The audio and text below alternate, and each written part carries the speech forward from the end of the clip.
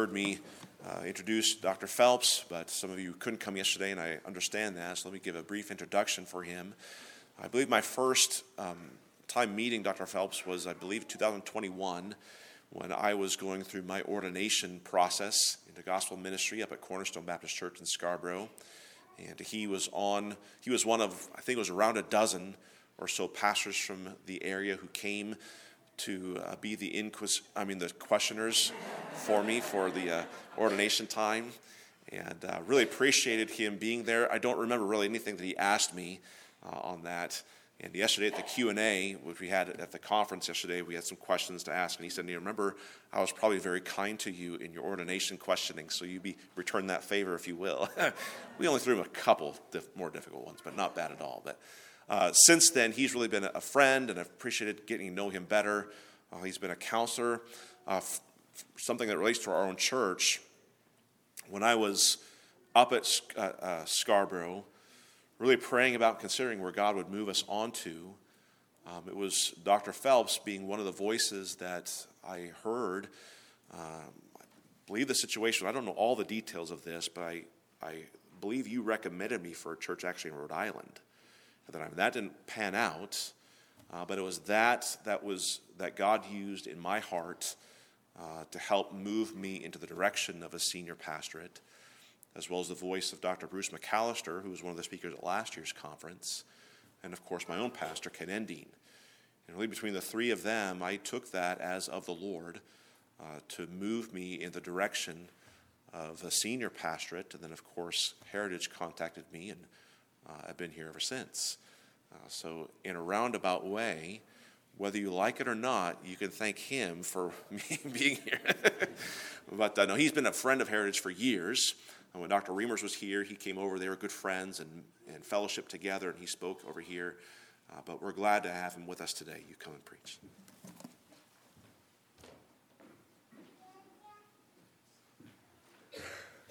It's a blessing to be here this morning. It's a privilege to be back in New England. I shared with the folks yesterday that my heritage is from this area on my mother's side.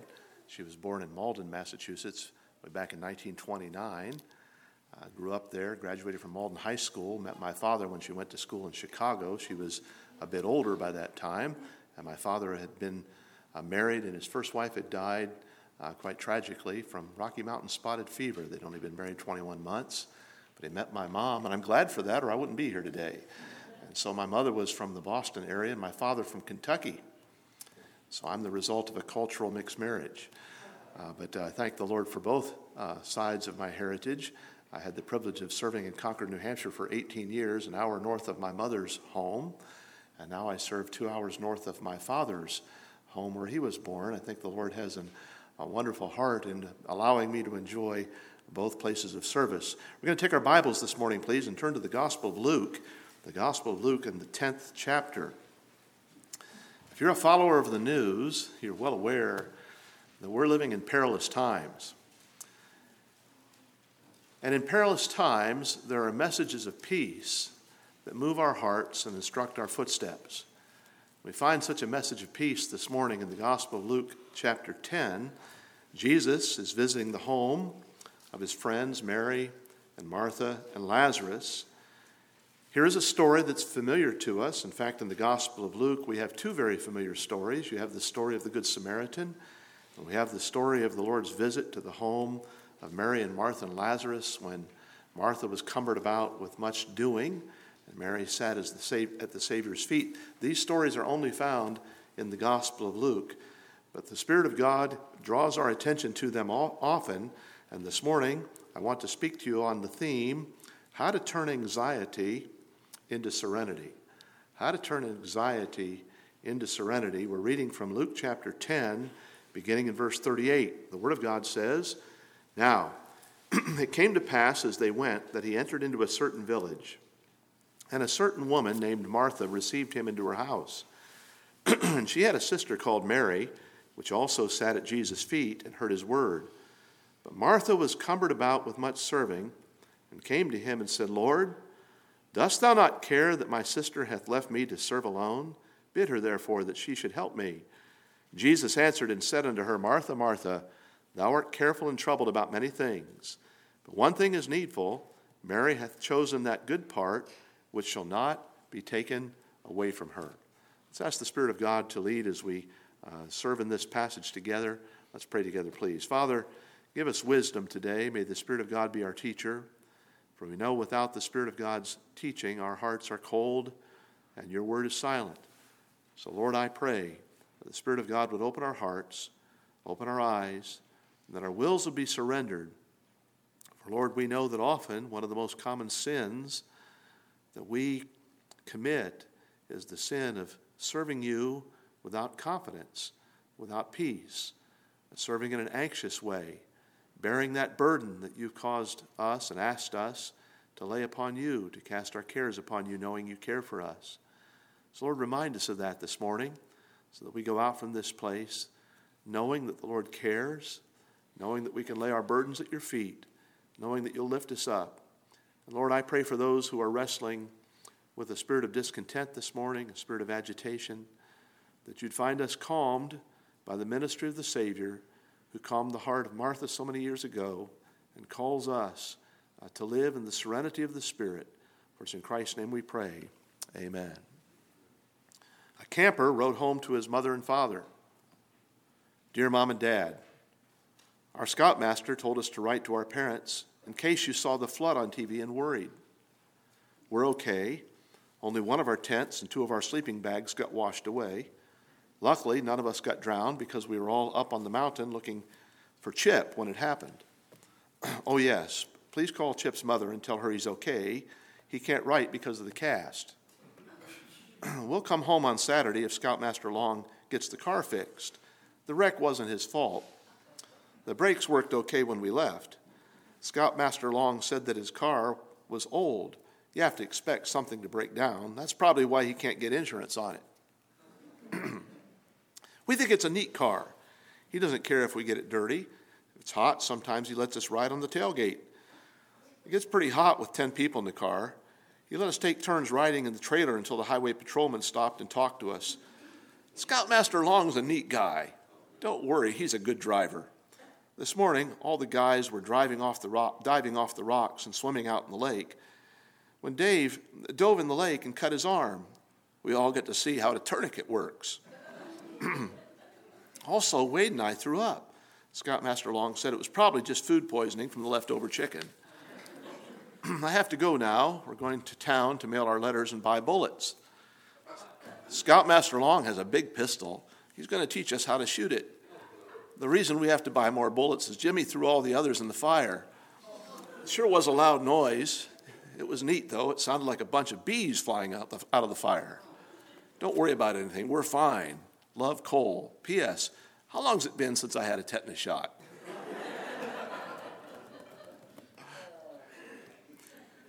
In their book, Worry-Free Living, Minrith, Meyer, and Hawkins observe that worry is the #1 mental health disorder in America today.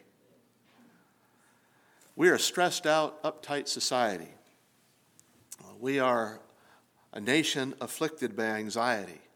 And the symptoms of our anxiety are many, and they should be observable by all who are considerate. There are cardiac palpitations. There is mental paralysis, gastrointestinal disorders, insomnia, shortness of breath, headaches, high blood pressure. All these things are symptoms of our high anxiety. People are suffering, really, from self-inflicted wrestling of the heart that causes all kinds of physical disorders. And the plague persists. Folks, when we open our Bibles, we discover that our Lord wants us to enjoy worry-free living. And for some, that sounds like an impossibility. But our Lord desires us to enjoy worry-free living. Jesus said in John 14 and verse 27, "Peace I give unto you. My peace I give unto you. Not as the world gives, give I unto you. Let not your heart be troubled, neither let it be afraid." Let not your heart be troubled, neither let it be afraid. That's not a suggestion. That's the commandment of our Savior, for he wants us to have worry-free lives. The Spirit of God has been given to us who are believers to calm us so that we might serve him with joy. Philippians chapter 4 says in verse 6, be anxious for nothing, but in everything, with prayer and supplication, let your requests be made known unto God. Now, the unbeliever can never enjoy the peace that the true believer enjoys. Once we've accepted the forgiveness that Jesus Christ has provided by his death and burial and resurrection on the cross, we have reason to know that our sins have been forgiven and to know that we have a home in heaven. These things are written unto you that you might believe on the name of the Son of God and that you might know that you have eternal life, and that life is through his name. Do you have eternal life? Have you accepted Jesus as your Savior? If you have, then you live under the commandment of the Savior to have a worry-free life without anxiety. As we've opened our Bibles to Luke chapter 10, I think the Spirit of God is providing for us here in this passage a prescription for all those who would live anxiety-free lives. We find in this passage the reasons for much of our anxiety. We find in this passage some of the results that come when we're living lives that are filled with anxiety. And most importantly, we find in this passage the remedy that the Spirit of God has given through the counsel of the Savior for all who would live lives free of anxiety. I want to begin by looking at the reasons for anxiety that are discovered here. It's interesting. In Colossians chapter 4 and verse 14, the Apostle Paul talks about Luke, who writes the gospel that we're reading. He talks about Luke, and he calls Luke the beloved physician. You see, Luke was a practicing physician in the times of the Lord Jesus Christ. He traveled with the Apostle Paul. And so in truth, the gospel of Luke is the Apostle Paul's gospel. But Luke, the beloved physician, it seems, as we open to this passage, is providing for us a medical chart about the condition in which Martha was living when Jesus the Savior came into her house. We read in verse 41, Jesus said, Martha, Martha, thou art careful and troubled. Martha is careful. She's anxious. She's troubled. She's stressed out. And we ask the question, so why was Martha stressed out when Jesus was in her house? We find the answer there in verse 38. We read, it came to pass as they went that he entered into a certain village, and a certain woman named Martha received him into her house. It's interesting when you study the account of Martha and Mary and Lazarus, that the typical order of the 4 times that we read of these people who become familiar to us in the Gospels, Martha is mentioned first in each of the occasions that we read of this family. Why was she mentioned first? Wouldn't you expect that her brother Lazarus would be mentioned first? Some believe that Martha was the oldest in the family.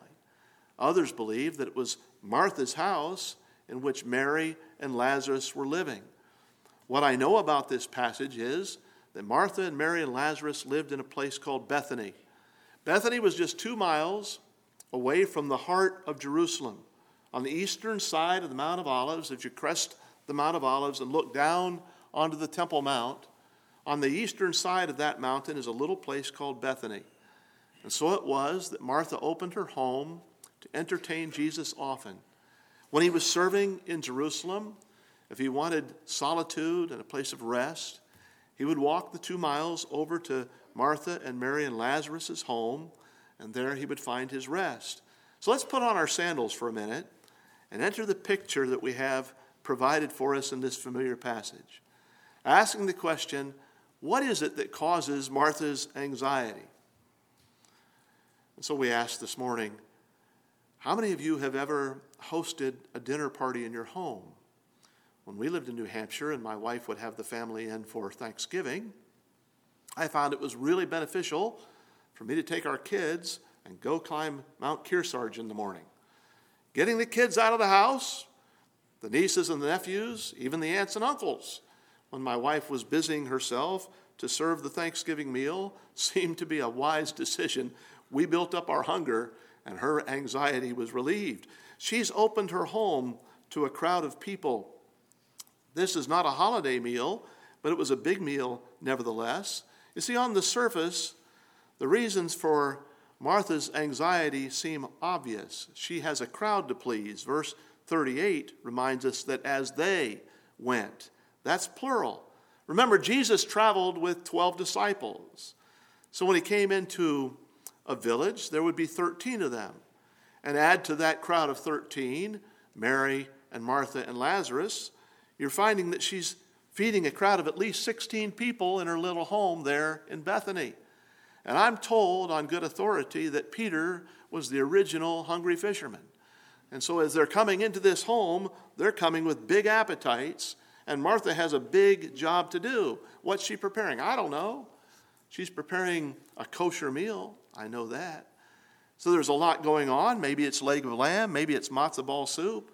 But Martha is wanting to have the meal out on time. Jesus' day has been filled with activities. Her burden is to make sure that this is a pleasant occasion. Who wouldn't be a nervous wreck? She's nervous about the situation at hand. But below the surface, where the Spirit of God wants us to see her life, we discover the real reasons for Martha's anxiety. There's a key word that Dr. Luke puts on this medical chart. It's there in verse 40. Martha was cumbered. She was cumbered. It comes from a word, peripispao, from which we get our word perspective. Her perspective is scattered like a periscope. She's looking all around. What a picturesque word. She's being pulled in every direction. Martha's earthly cares are keeping her from having an eternal perspective. Jesus warned in Mark 4 and verse 19, the cares of this world and the deceitfulness of riches and the lust of other things can choke out the word of God. So Luke sets Martha's disposition against the disposition of her sister in this passage, for we read in verse 39, she had a sister called Mary. And Mary sat at Jesus' feet and heard his word.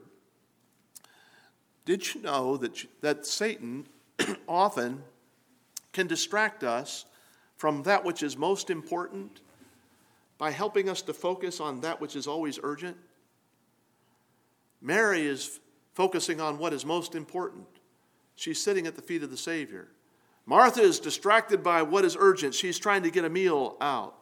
Martha is focusing on hospitality. Mary is focusing her life on this occasion on learning what it means to be holy. Martha, Martha, Jesus says in verse 41, thou art careful and troubled about many things. Verse 42, Jesus says, but one thing is needful. Mary has chosen that good part. Now, Dr. Luke describes Mary at the feet of the Savior, listening to his word.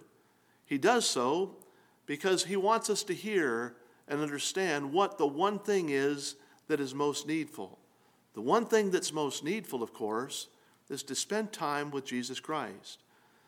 The scene that's found in Luke chapter 10, listen now, the scene that's found in Luke chapter 10 is lived out very often in our Christian experience. Here's a common problem. When our time with the Savior is limited, our anxiety will always grow. When our focus on the Savior has been skewered in other directions, our anxiety of heart is always going to grow. In Isaiah chapter 9 and verse 6, Jesus is introduced to us as the Prince of Peace. Jesus alone gives peace. My peace, he said in John 14 and verse 27, I give unto you. It's a unique peace. Not as the world gives, give I unto you. And then the commandment, let not your heart be troubled, neither let it be afraid. Martha pictures the friend of Jesus who is serving the Lord to exhaustion, but she's failing to have a life of personal devotion to the Lord. Did you know the most expensive car in the world right now is a Bugatti Veyron Supersport? Now, if you're interested in buying a Bugatti Veyron Supersport, you'll find that it's a 1,200 horsepower automobile. It's the fastest car that's legal for driving on the roads or the streets. It can go upwards of 267 miles an hour. That's a pretty fast car. We came through Dover this morning at 30 miles an hour. We'd have been here a lot faster had we been driving a Bugatti Veyron Supersport. Now, if you want to buy one, it comes at a cool price of $2.4 million. Imagine you had bought one. You're driving down the road, having a good time, keeping it under the speed limit, having everybody whistle when you go by. You pull up to a traffic light, and as you pull up to a traffic light, you feel a shuddering in the motor. That causes you concern.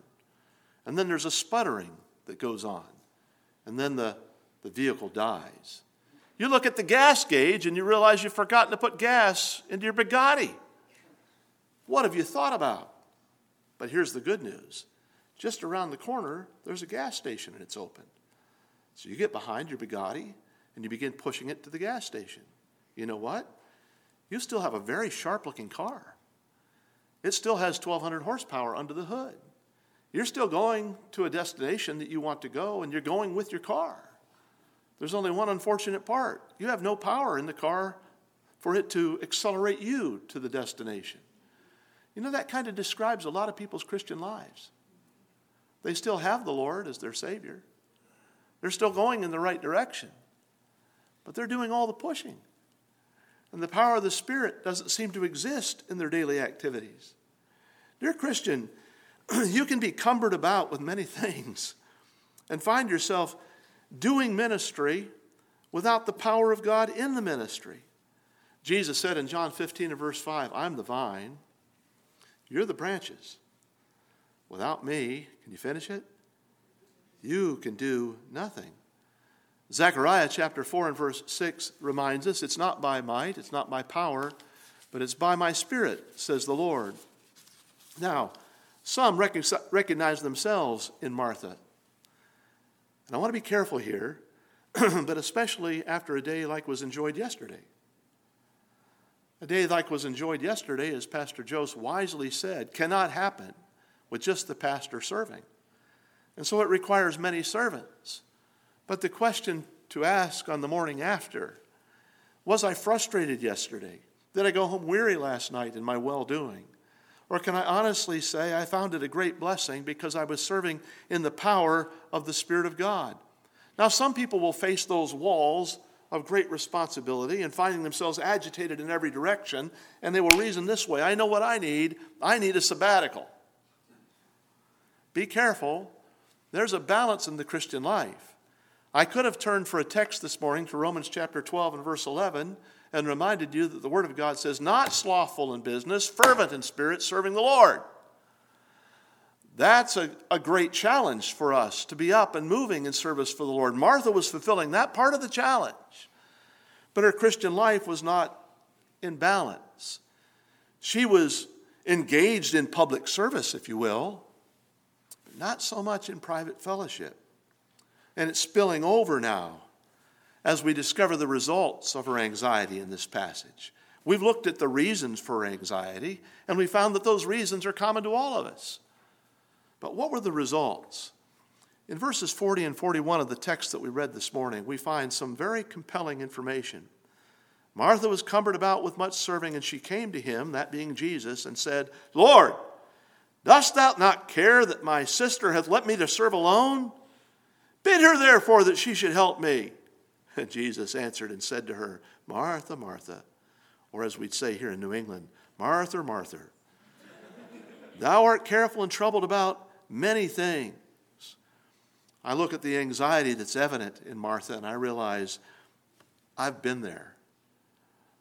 I know I've been there, not just because I like to confess it of heart, but because I see myself in this page. As I look in this page, I see Martha's anxiety-filled lifestyle, and it's seen at least on three different levels. Consider the results of her anxiety conversationally in verse 40. She's brash. Literally, she breaks into the conversation that Jesus is having. She came and she said, she's brashly walking into this room where Jesus is teaching. She comes and she says, and she's critical. She says, tell my sister, literally, to carry some of the weight. I'm carrying all these details alone, and my sister's not even helping. She's very self-centered. In verse 40, she says, I've been left alone to serve. My sister has left me alone to serve. And literally, this reads this way in the original language. Me! She's left me alone. Me! She's very focused on herself. Matthew chapter 12 and verse 34 says, out of the abundance of the heart, the mouth speaks. When I find myself in my home situation, my ministry situation, my employment situation, if you will, feeling like I'm the only one who really gets the responsibility and no one else is keeping up, you know, this can happen in pastor's life. I heard of the pastor who said to a deacon, sometimes I wonder what this church would do without me. The deacon responded, Pastor, sometimes we'd like to find out. When our hearts are filled with anxiety, it shows up in our vocabulary. We become very self-centered. And that self-centeredness exposes our wicked hearts. Don't just consider the results of our anxiety conversationally, but what about emotionally? Jesus says to her, Martha, Martha, thou art careful. Interesting word, this word careful. It's used 23 times in the New Testament.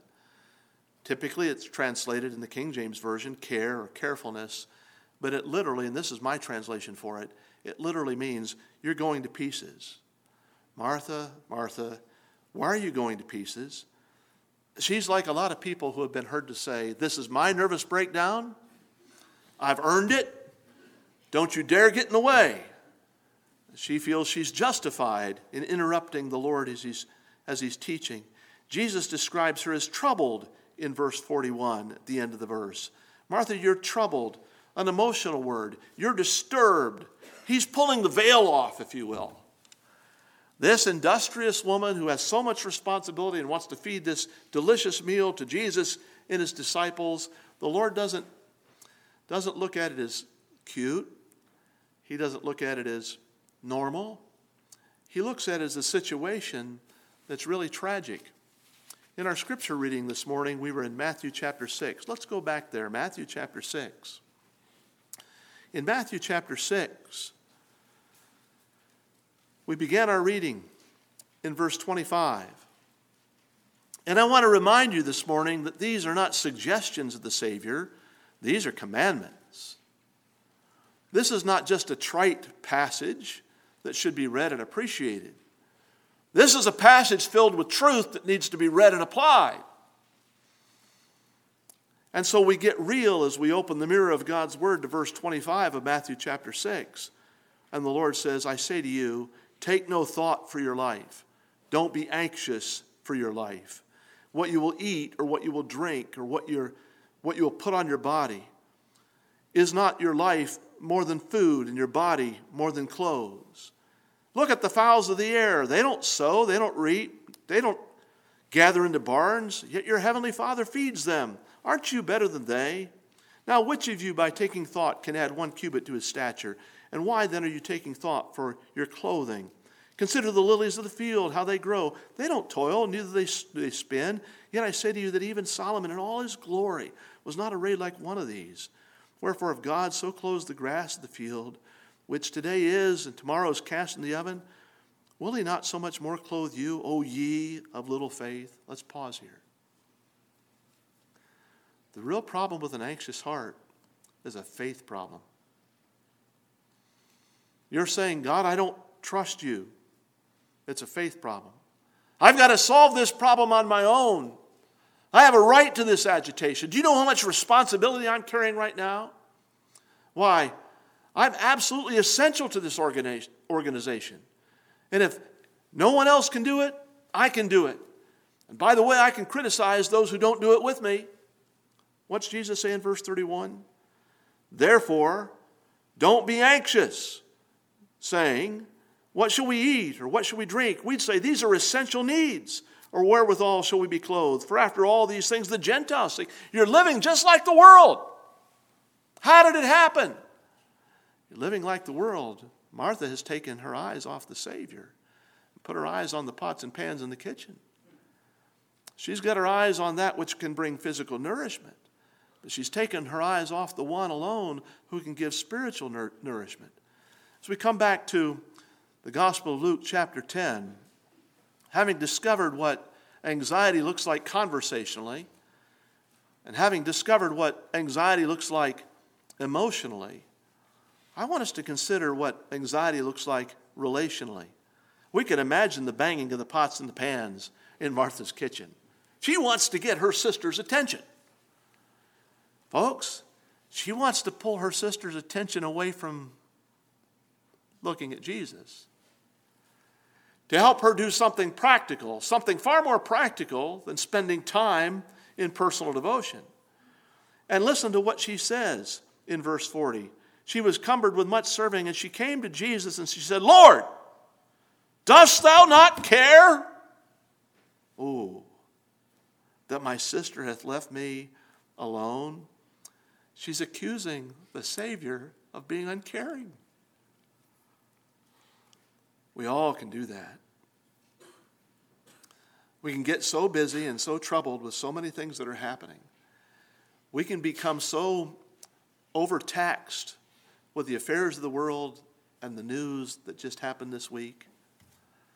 And all the anxiety that's round about us, whether it be with global warming or political situations or inflation that's on the rise or international challenges, we get our hearts so stirred up that without knowing it or thinking about it, certainly without intent, we're actually saying, Lord, don't you care?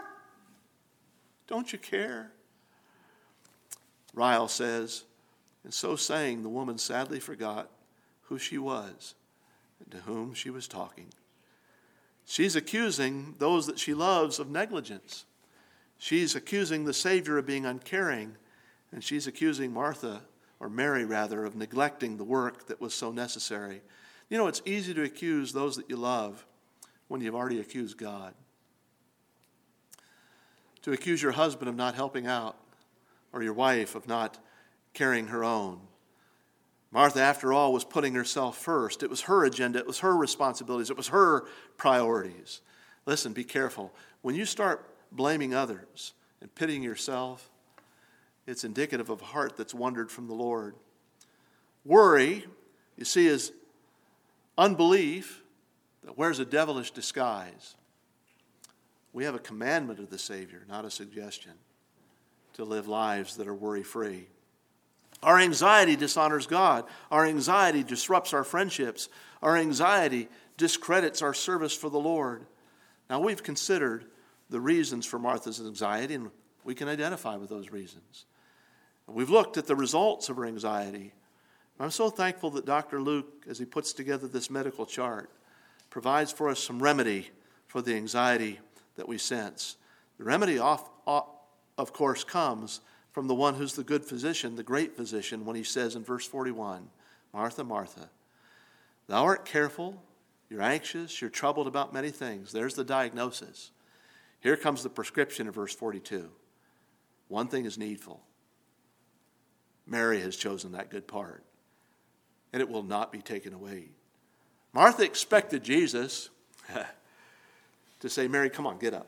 Get in the kitchen. You need to help your sister. That is absolutely not what Jesus said. Instead, he straightens out Martha, and as he does so, he speaks to all of our hearts. Notice, Jesus is not condemning Martha for her service. Jesus is not counseling Martha to slow down. Jesus instead is saying there's one thing needful, one thing important while you do the urgent, and that important part is what your sister is doing. What's he saying? He's saying the answer is found in that one thing. What is it that Mary was doing? Mary was sitting at the feet of Jesus. What's the remedy? Listen, what's the remedy for our anxiety? Sitting at the feet of Jesus. And you say, well, how do I do that, Pastor Phelps? Well, we do that by getting in God's Word. Jesus, after all, is the human embodiment, the human and divine embodiment of the Word. He's the Logos, the Word that was made flesh.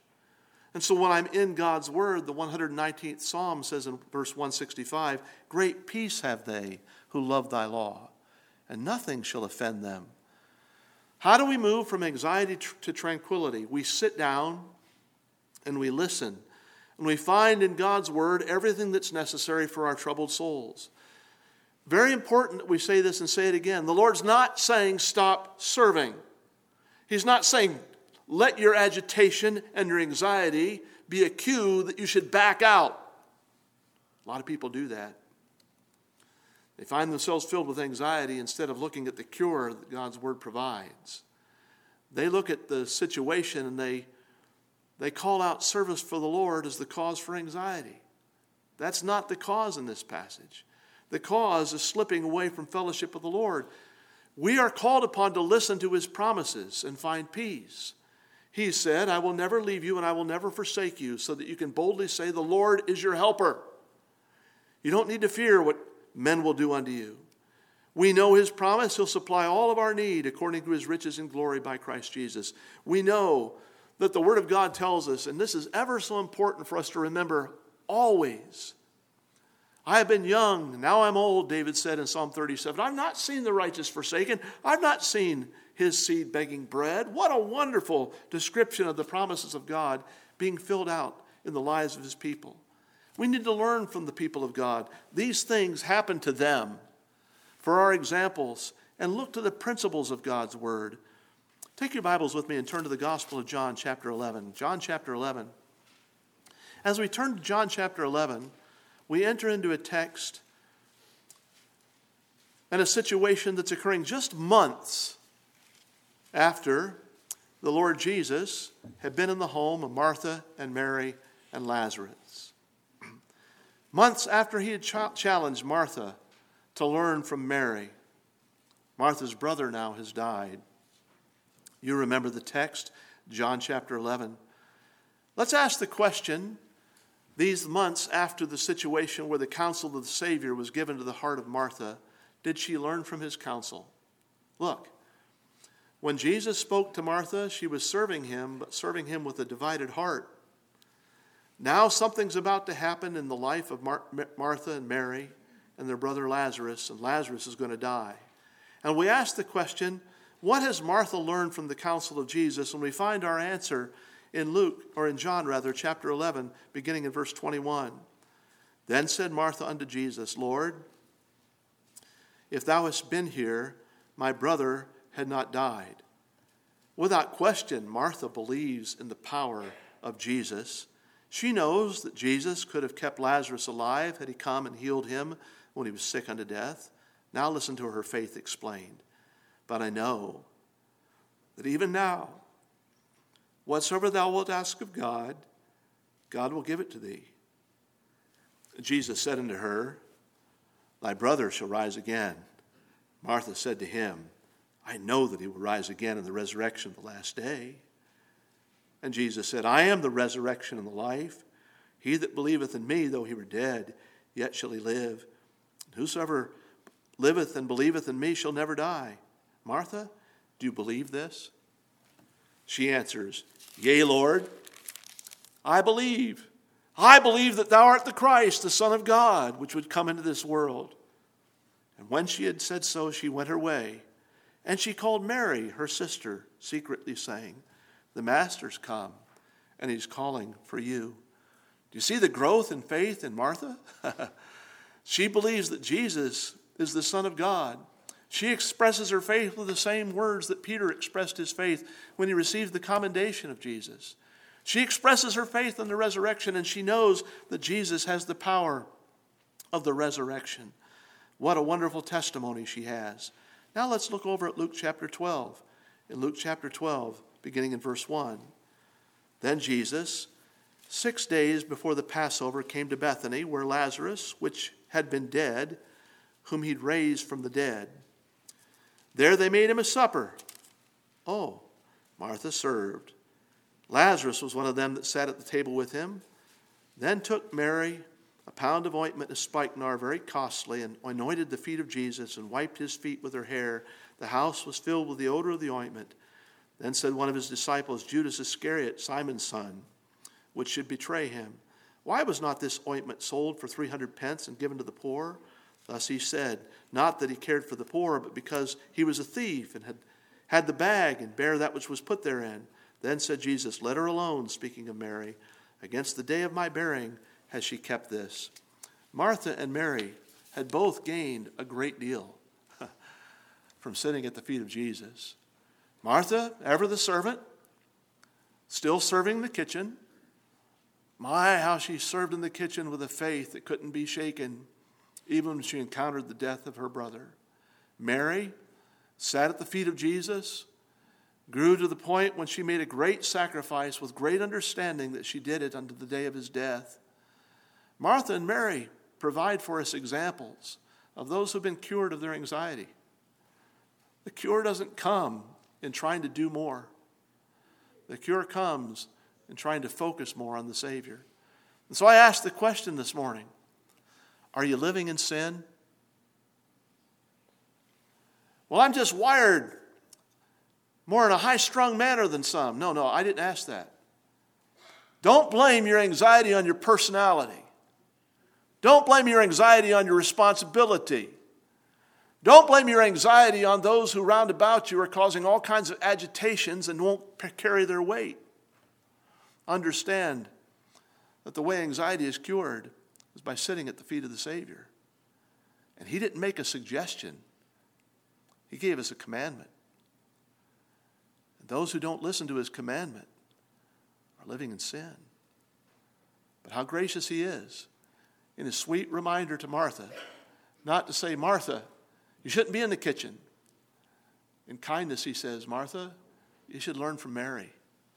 And may we all today learn from Mary and Martha and learn from the Savior to give our anxiety to him, casting all our cares upon him with this great assurance. He cares for us. Will you bow with me, please, as we pray? Our heads are bowed and our eyes are closed, and no one looking around. Friend, in the quietness of this moment, we have a strong admonition that we find so easily violated. The message of the Spirit of God today requires the humility of heart and the transparency of spirit for us to say, Lord, I see myself in the Word. I don't want to look in the mirror of your Word and go out unchanged. So, friend, this morning, if the Spirit of God has convicted your heart by the words of the Savior, would you simply say, Lord, forgive me. I've spoken unkindly to others. I've excused my agitated state by saying it's my personality or my heredity or my responsibilities. Lord, now I see that I've taken my eyes off you in the high-stress situations. Lord, forgive me. The poet wrote, things that once were wild alarms cannot now disturb my rest, closed in everlasting arms, pillowed on thy loving breast. Oh, to lie forever here, doubt and care and self resign, while he whispers in my ear, I am his and he is mine. With heads bowed and eyes closed this morning, there may be somebody in this room who at this point in their journey has never come to know Jesus Christ as Savior. Maybe the spirit of anxiety in your heart has been so strong that it's driven you to church this morning with the question, how can I rid myself of this load? Friend, when Jesus died on the cross of Calvary, he died carrying your load and mine. He picked up the burden of our sin. The Bible tells us he nailed it to the cross. Forever paid for by those who by faith will turn to him. Jesus paid it all. And friend, if you'll look to the cross of Calvary and see that Jesus died there, not for his own sin, but for yours. And by believing in faith that he came from heaven, taking upon himself the form of a servant, and was obedient unto death, even the death of the cross, he died for you. For God so loved the world that he gave his only begotten Son, that whoever believes in him will not perish, but have everlasting life.